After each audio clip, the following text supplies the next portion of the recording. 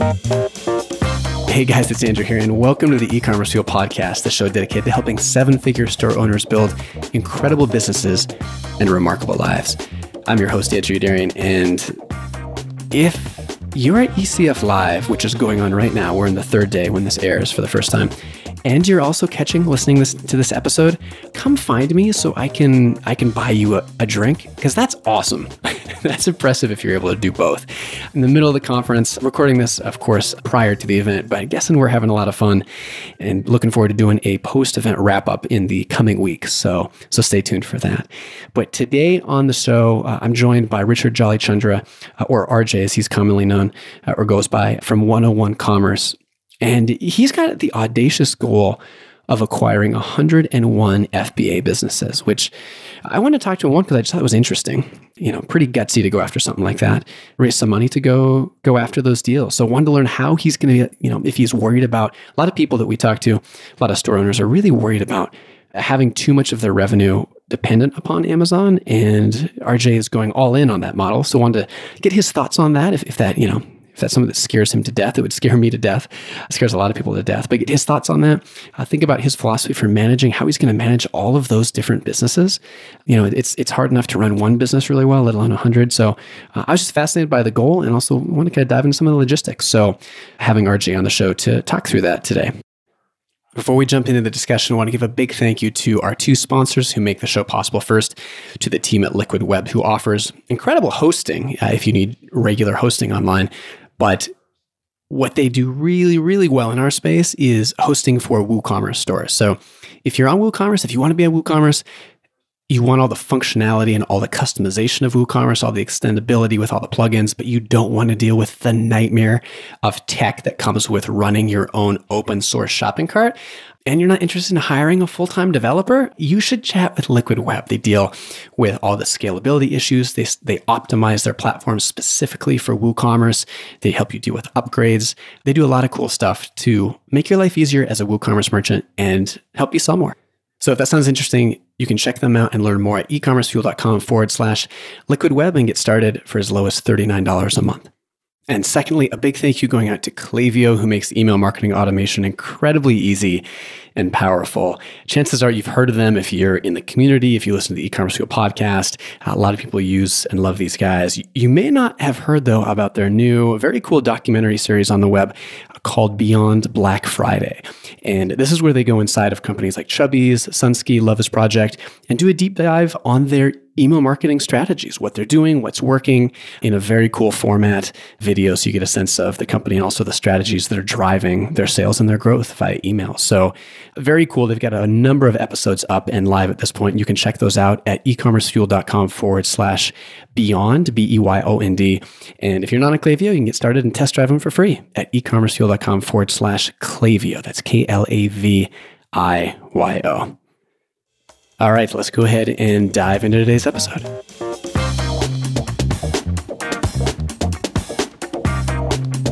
RJ, so I have to lead with a question that has absolutely nothing to do with what we're going to spend most of the time talking about, but you've had a really cool career. You've been involved with a lot of big, well-known companies. You're the chairman of ClickBank, the CEO of Technorati back in the, about a decade ago or so. And you've seen this whole, the whole span of the last 10, 15 years of the internet and opportunity. And, if you had to pick between starting a business today versus back then the barriers to entry were much higher, but there was also less demand versus today, way more people, but, a lot more competition and lower barriers to entry. When would you start a business? Where do you think there's more opportunity? Well, I think I would start a business in both eras, quite frankly, for different reasons. Obviously 20 years ago or even 10 years ago, there was probably less competition and, you had a chance to be a true first mover in different categories. Also, today, I think there's actually, I would actually say there's 1,000 times more opportunity today than there was even 10 years ago, simply because it's so much more readily available to more people. And I just think that this is the greatest gold rush in the history of mom and pop entrepreneurship right now as we speak. When you say SMB, you mean small, medium business, like businesses that are doing what between, let's say, $250,000 and maybe $5 million in revenue? Yes, absolutely. Yeah. Definitely mom and pop, solopreneurs plus one, that kind of thing. Yeah. Why do you think, and so when you say opportunity, well, it kind of ties into, as I mentioned in the intro, you've, of course, 101 e-commerce trying to acquire 101 FBA style businesses. Why do you think it's been such an overlooked opportunity for so long? Is it just all about size and the fact that Wall Street and big money, it wasn't worth their time, given obviously you can get potentially good returns if you buy well and you pay 3-4x for a really good business. But why do you think it's taken so long for people to start seeing this as an opportunity? Well, I think the mom and pops have seen it as an opportunity, and I think there's something going on in not just our culture but around the world where people they want to control their own lives, they want to have their control of their time, they don't want to report to the man, or they may have been laid off and their career has reached a dead end or something like that. So the mom and pops definitely have figured this out. As far as the real big money, I think the real big money has noticed this for a long time, but it's very hard to deploy a lot of capital and either invest in or acquire a lot of small businesses. It's just the transaction cost is high, but it's really just if you got $1 billion, it'd be really hard to invest in, $100,000 at a time. So I think they look for bigger chunks and things that it's easier to deploy the capital. Yeah. So I'd love to before I start really digging into what you're doing with some questions, kind of phrase it up at the top of the show. But in your words, can you kind of give people a sense of what you're trying to do, your goal with 101? Well, what we're really, it gets, some of the message gets a little bit garbled because I think people are just focusing on the fact that we are buying and investing in a bunch of, private label brands that sell on Amazon. But I think what we're really creating is what I like to term a next generation retailer. And what I mean by that is that there's a new paradigm in branding, or there's a new brand paradigm is even a better way to word it. And what I mean by that is it's literally the rise of the micro brands. And it's really the micro brand that is co-branded with the Prime logo. And so, the Unilevers of the world, they're clearly still worried about the Procter and Gamble's of the world, but they are just as concerned about 1,000, mom and pop brands that are, getting in, the various consumer products that they're selling. And that's true for brands in every category. I've seen this up close and personal where there's very big brands, that they're getting disintermediated, but it's not by a large competitor. It's literally by, 1,000 mom and pops or death by, 1,000 paper cuts. Yeah. So when you're looking to buy stuff, are you looking to buy just private label brands, but that are 100% Amazon, or is that not necessarily have to be part of the equation? Well, we want things that are predominantly, the operating leverage that you get with a marketplace. And, today, $1 out of every $2 in e-commerce is, being generated on Amazon. So that's really where you start, is with Amazon. We look at businesses that are predominantly on Amazon, but, a good percentage of our revenue is already off Amazon, particularly as brands grow, they start going multi-channel naturally. But we do like the operating leverage that just leaning into Amazon gives you. And part of that goes back to, kind of what we referenced before about, this massive opportunity for mom and pop entrepreneurs. 10 years ago, I don't think you could, run a $10 million business as a sole proprietor. Today you can, particularly with FBA. I've met plenty of entrepreneurs who are doing that, and it just is mind-blowing that one person could generate so much sales because they're leveraging something like Amazon. If you'll indulge me to play just a little bit of devil's advocate, because I think that's kind of fun for the back and forth, and also to understand your model more. So I know a number of people that are doing kind of similar style things, going out trying to buy companies or try to do roll-ups or at least have a portfolio of companies. And when they look at businesses, a lot of them are growing their businesses, or they'll look at businesses, and if it's 100% Amazon, that scares them to death because there's so much concentration. And they're also terrified that their portfolio of businesses they already have is growing too quickly on Amazon. And so for them, that Amazon exposure is something that really scares them looking forward. And it seems like something for you take the opposite flip there, opposite perspective, and say it's a leverage point. But does the exposure scare you at all in terms of it's so good while it's good, but just the fact that you're so tied to that platform and so dependent on it that, the music could stop at any time based on, the whim of maybe an account manager over there? Yeah, no, and I know, I mean, I listen to your podcast and some of the other, forums and things, and know how big a concern it is. And look, it is a real concern. Anytime you are solely basing your business on one platform, yes, there's absolutely risk. But I look at it from a little bit different perspective. I believe there's platform risk everywhere. If you're on the open web, you still have platform risk. You have Google risk, you have Facebook risk. All the primary drivers of your traffic can go away, short if you happen to have 1 million people on an email list, which is awesome if you can. But, that's really hard to build, as you know. But I mean, I think it's really, important that people understand that you have platform risk, whether you're on Amazon or on the open web with a Shopify store, you still have platform risk. Yeah, that makes sense. I mean, I think your store risk is much less. I guess if you have your own Shopify store and you're 100% reliant on paid Facebook ads, you have probably just as much platform risk as you would with Amazon. It just depends on what your channel of inbound leads is to your own store. So what about multiples? Like when you guys are looking to buy right now, I think it's fairly safe to say there's probably never been a better time to sell an internet business, apart from maybe say like, the 2000s, early 2000s before the bubble burst, and especially an e-commerce or, an SMB, small internet-based business. It just feels like it's a really good time to sell, where you're seeing a lot of times even young FBA businesses sell for 3.5x or more. So I'm sure, for you're trying to get those at the best price you can and mitigate the risk on the buy side. So what kind of multiples are you paying, and how are you trying to pay multiples that help you, come out on the back end and be able to pay things off faster? Yeah, well, I think the multiples, I mean, I'm not speaking out of school or telling any secrets or anything like that. There's a pretty robust marketplace for all, SMB online businesses, and depending on which, category you're in, again, there's good data out there. In the FBA space, they generally kind of range between 2.5 and 3.5 times seller discretionary earnings. That said, if it's a smaller business under $500,000 of GMV, you definitely could pay, even under 2, for that. And certainly the opposite is true. Is if something has, 8 figures of revenue, it's clearly going to go above 3.5 times as well. So you do get credit for scale, but in terms of like overall valuations, you don't have to look any further than Bloomberg Terminal or any financial website to see that valuations across the board in all asset classes are as high as they've ever been. So that kind of trickles down to all asset classes. How many businesses, I guess, how long have you been doing this, and how many businesses have you acquired so far? So we started, I think we incorporated February 4th, and then we really didn't get started until like March 1st when we had our first couple of teammates join the picnic table. That's how we started the company, around a picnic table, literally a picnic table.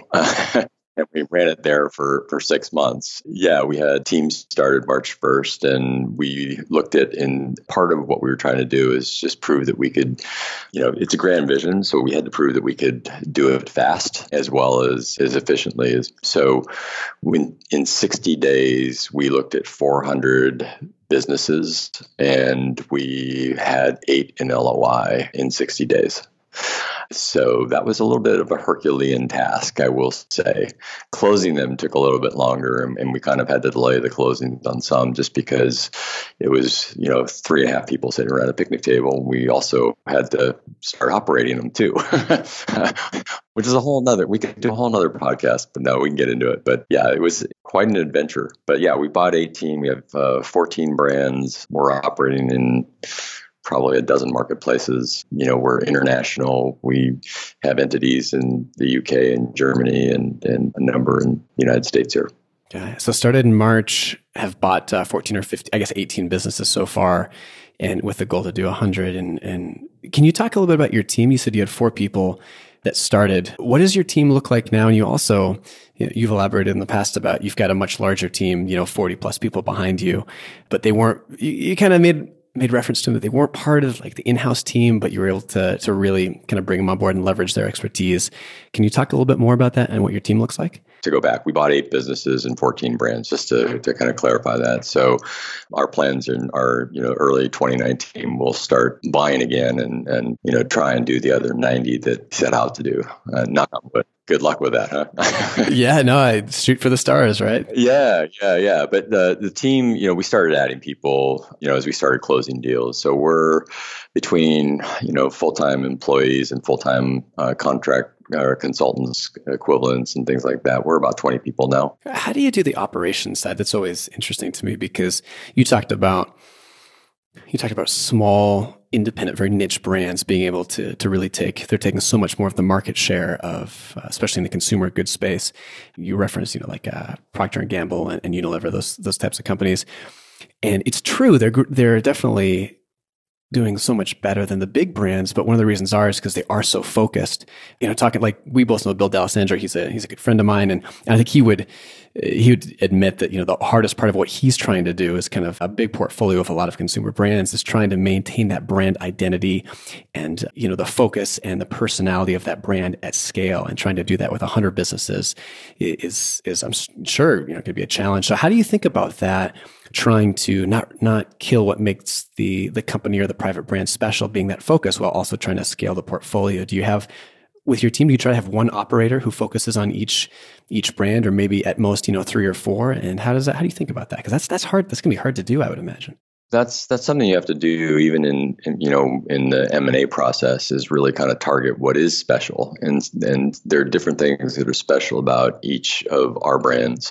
Some of them are just more, some of them are actually elegant brands that we think have a lot of opportunity to grow, possibly into completely independent units themselves, whereas other of our brands are kind of more tuck in, and what they've achieved is something more akin to really good search rank on Amazon.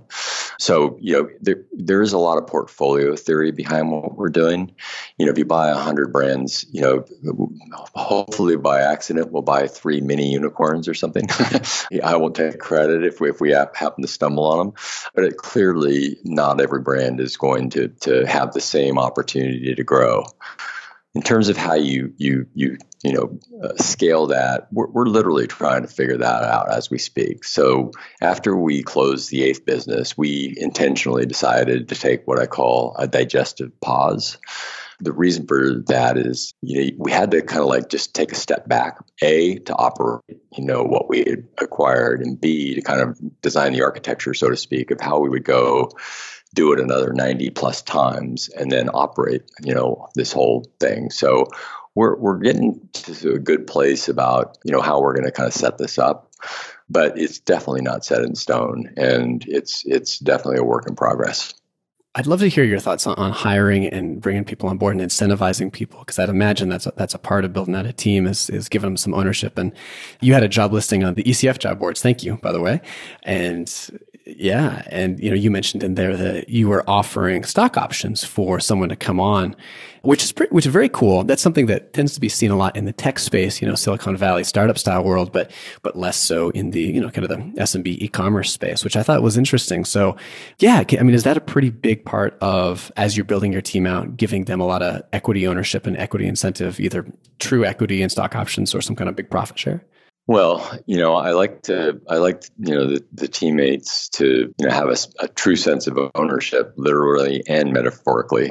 And yes, I do come from most of the last 25 years I've been in Silicon Valley or tech startups they're similar to Silicon Valley. So stock options and equity are a big part of the motivation for people to do that. The interesting thing though is, like, in your community, you have so many people that own their own businesses, and that's the way they have equity.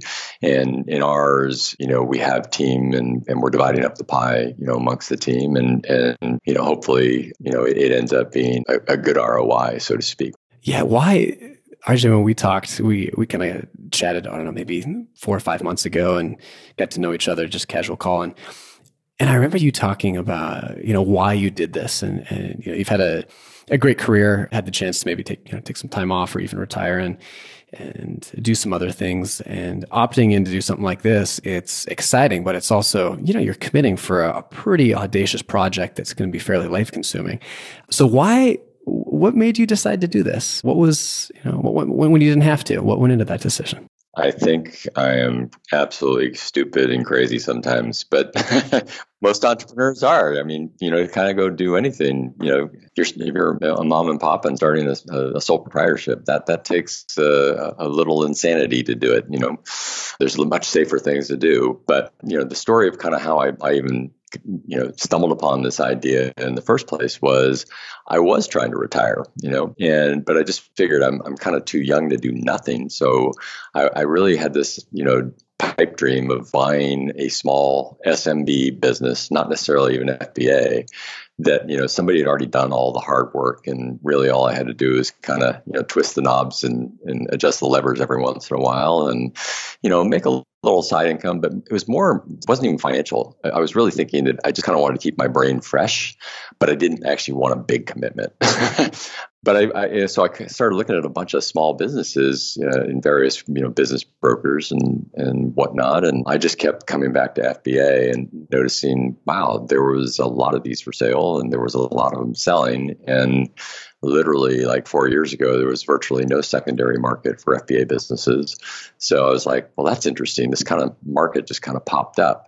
And so the big struggle for me was really deciding, hey, do I just kind of like do this on my own and, have a lifestyle business? Or do I climb Mount Everest? And I think I decided on the latter. And sometimes, the air is thin up there and my brain isn't too clear. Yeah, it's the challenge that always pulls you in. It's literally that. The challenge was there, and I was like, God, let's go try and build something really, really massive, and let's completely ruin our work-life balance and all that good stuff. I'm curious, when you're looking at, I'm sure you get a whole list of criteria, where in that list of criteria does a very lean team-based or even a single owner business fall? For a couple of reasons. The biggest one is, I would imagine, a very efficient business, which is something you're looking for, but also on your side, something that you can likely introduce into your portfolio pretty easily if it's run by one person. And also, maybe as a second part to that question, do you think employees are getting, you look forward 10, 15 years, do you think we're going to see a drastic decrease in the number of employees that companies hire with just technology, with the availability of contractors to do specialized stuff? Is that something that you see? So maybe a two-part question there, but I'll lob it over. Well, let me answer the first one. And the second one first. And that's that automation, is absolutely a real thing. And it's going to be a real issue for our entire society in the next 10 to 15 years. I've seen various economists saying that just in the United States alone, automation could, decimate 25 to 30 million jobs. And that's going to be a real thing because they're new jobs, historically, and there's disintermediation. Yes, there's pain, but new jobs come in, different new industries and things like that. But these jobs are just going to go away, to machines and robots and things like that. So that is something I think, there's a lot of thought about that in Silicon Valley, and it's definitely going to happen. And, it's a little bit concerning and something we all should think about. Now, to answer the first question, absolutely. That was one of the things that was so attractive to me about, Amazon businesses was, just the operating leverage that one person could get on the platform.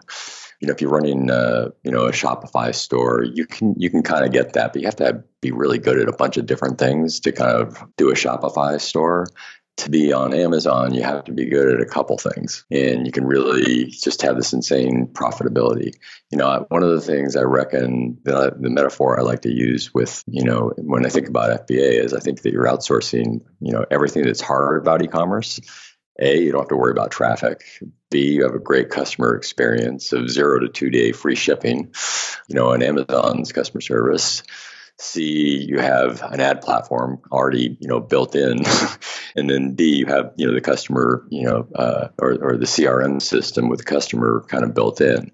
There's some limitations with that, of course, but, you just outsourced a whole bunch of things that are just really hard to do from an e-commerce perspective, starting with traffic. What, somebody's listening to this, maybe we'll kind of give your details, and someone who's interested in talking to you or maybe even selling their FBA business, we can kind of wrap up with that. But before we do, what do you try to do to distinguish yourself as a buyer of businesses? Let's say you go out there and it's a competitive marketplace and people have options when they sell, especially if it's an attractive, well-run, profitable business. So why do you think it's advantageous for someone to sell to you versus a different buyer?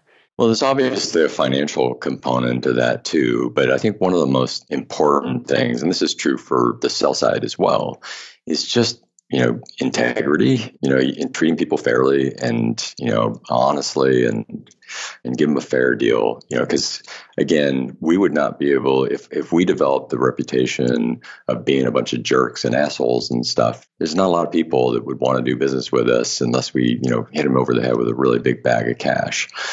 The flip side of that is if you act like a good person, you're fair, you're honest, you're transparent, people want to do business with you. So, and I can even tell you, like, even with some of the business brokers, I think we've got a very good, reputation with them because, we're always trying to be good people. And it's absolutely true on the sell side too. I know that, it's very scary if you're, a small business person, this is the first time you've ever sold a company. Some people are really paranoid and scared, about sharing too much information or just letting their guard down. But the reality is, like, I've walked away from plenty of deals, not just in this current endeavor, but over my whole lifetime, simply because I just didn't like the person, which made me not trust them. So I just highly encourage everybody in their everyday life, hey, be a good person, but particularly, M&A is really hard. So it helps if you like the people. Yeah, so true. I mean, there was someone I was talking to this last week who took a lower price for something because it was just it was a better fit with the person who was buying. And so many times deals go for not top dollar because of secondary considerations, and trusting people goes a long way. That's really common, by the way. It's really common not taking the highest offer.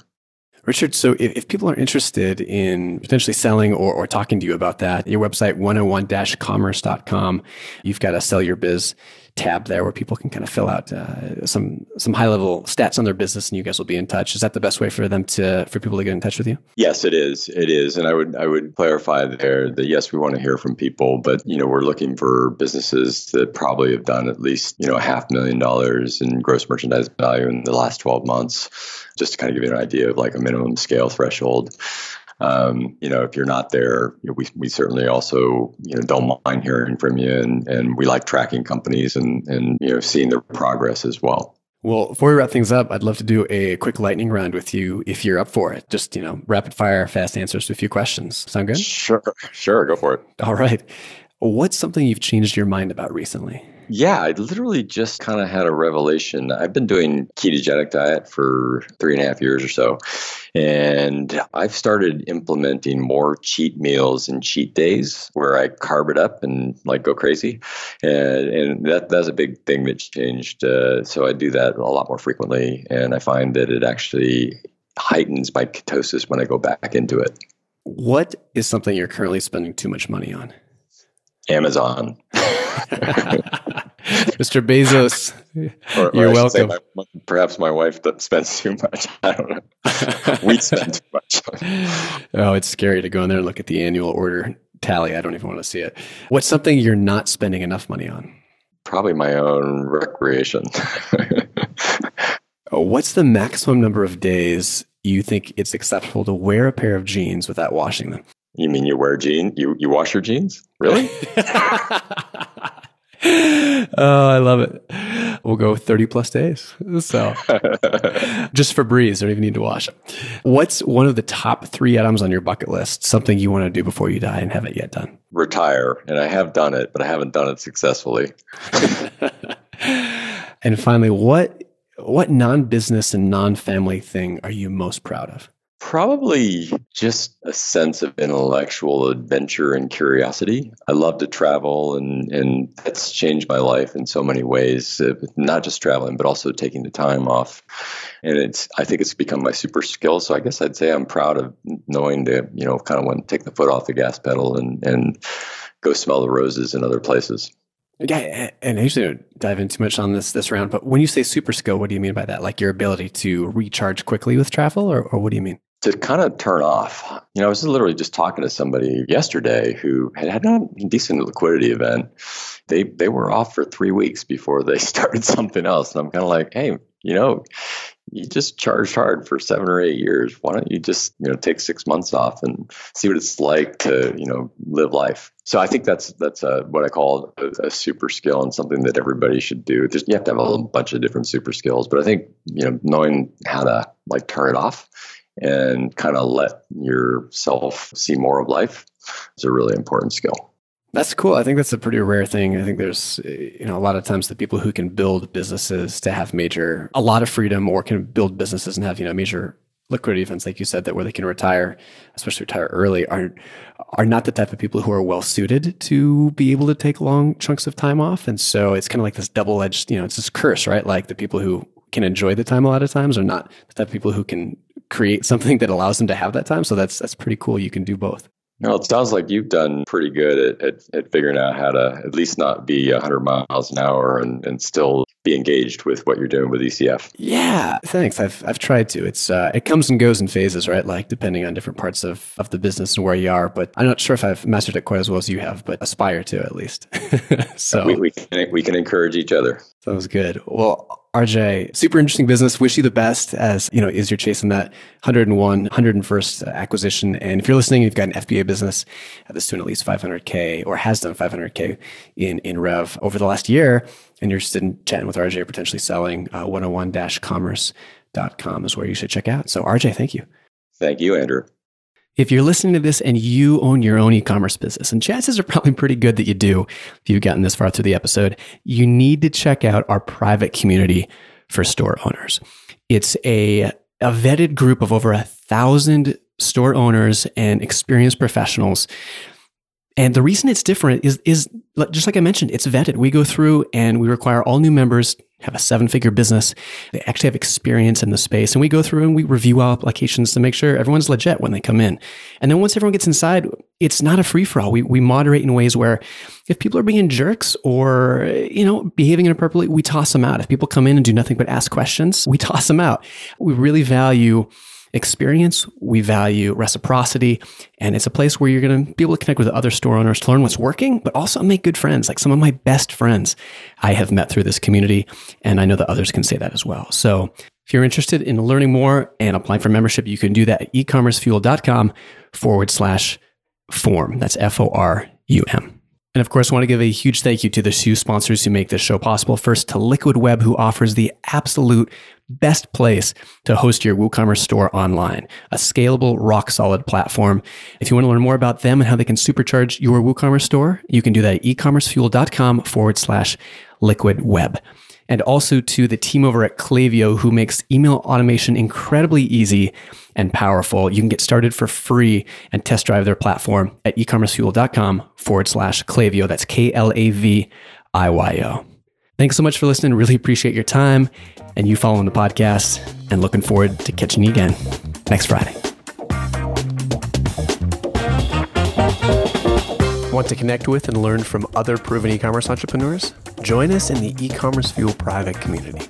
It's our tight-knit, vetted group for store owners with at least $250,000 in annual sales. You can learn more and apply for membership at ecommercefuel.com. Thanks so much for listening, and I'm looking forward to seeing you again next time.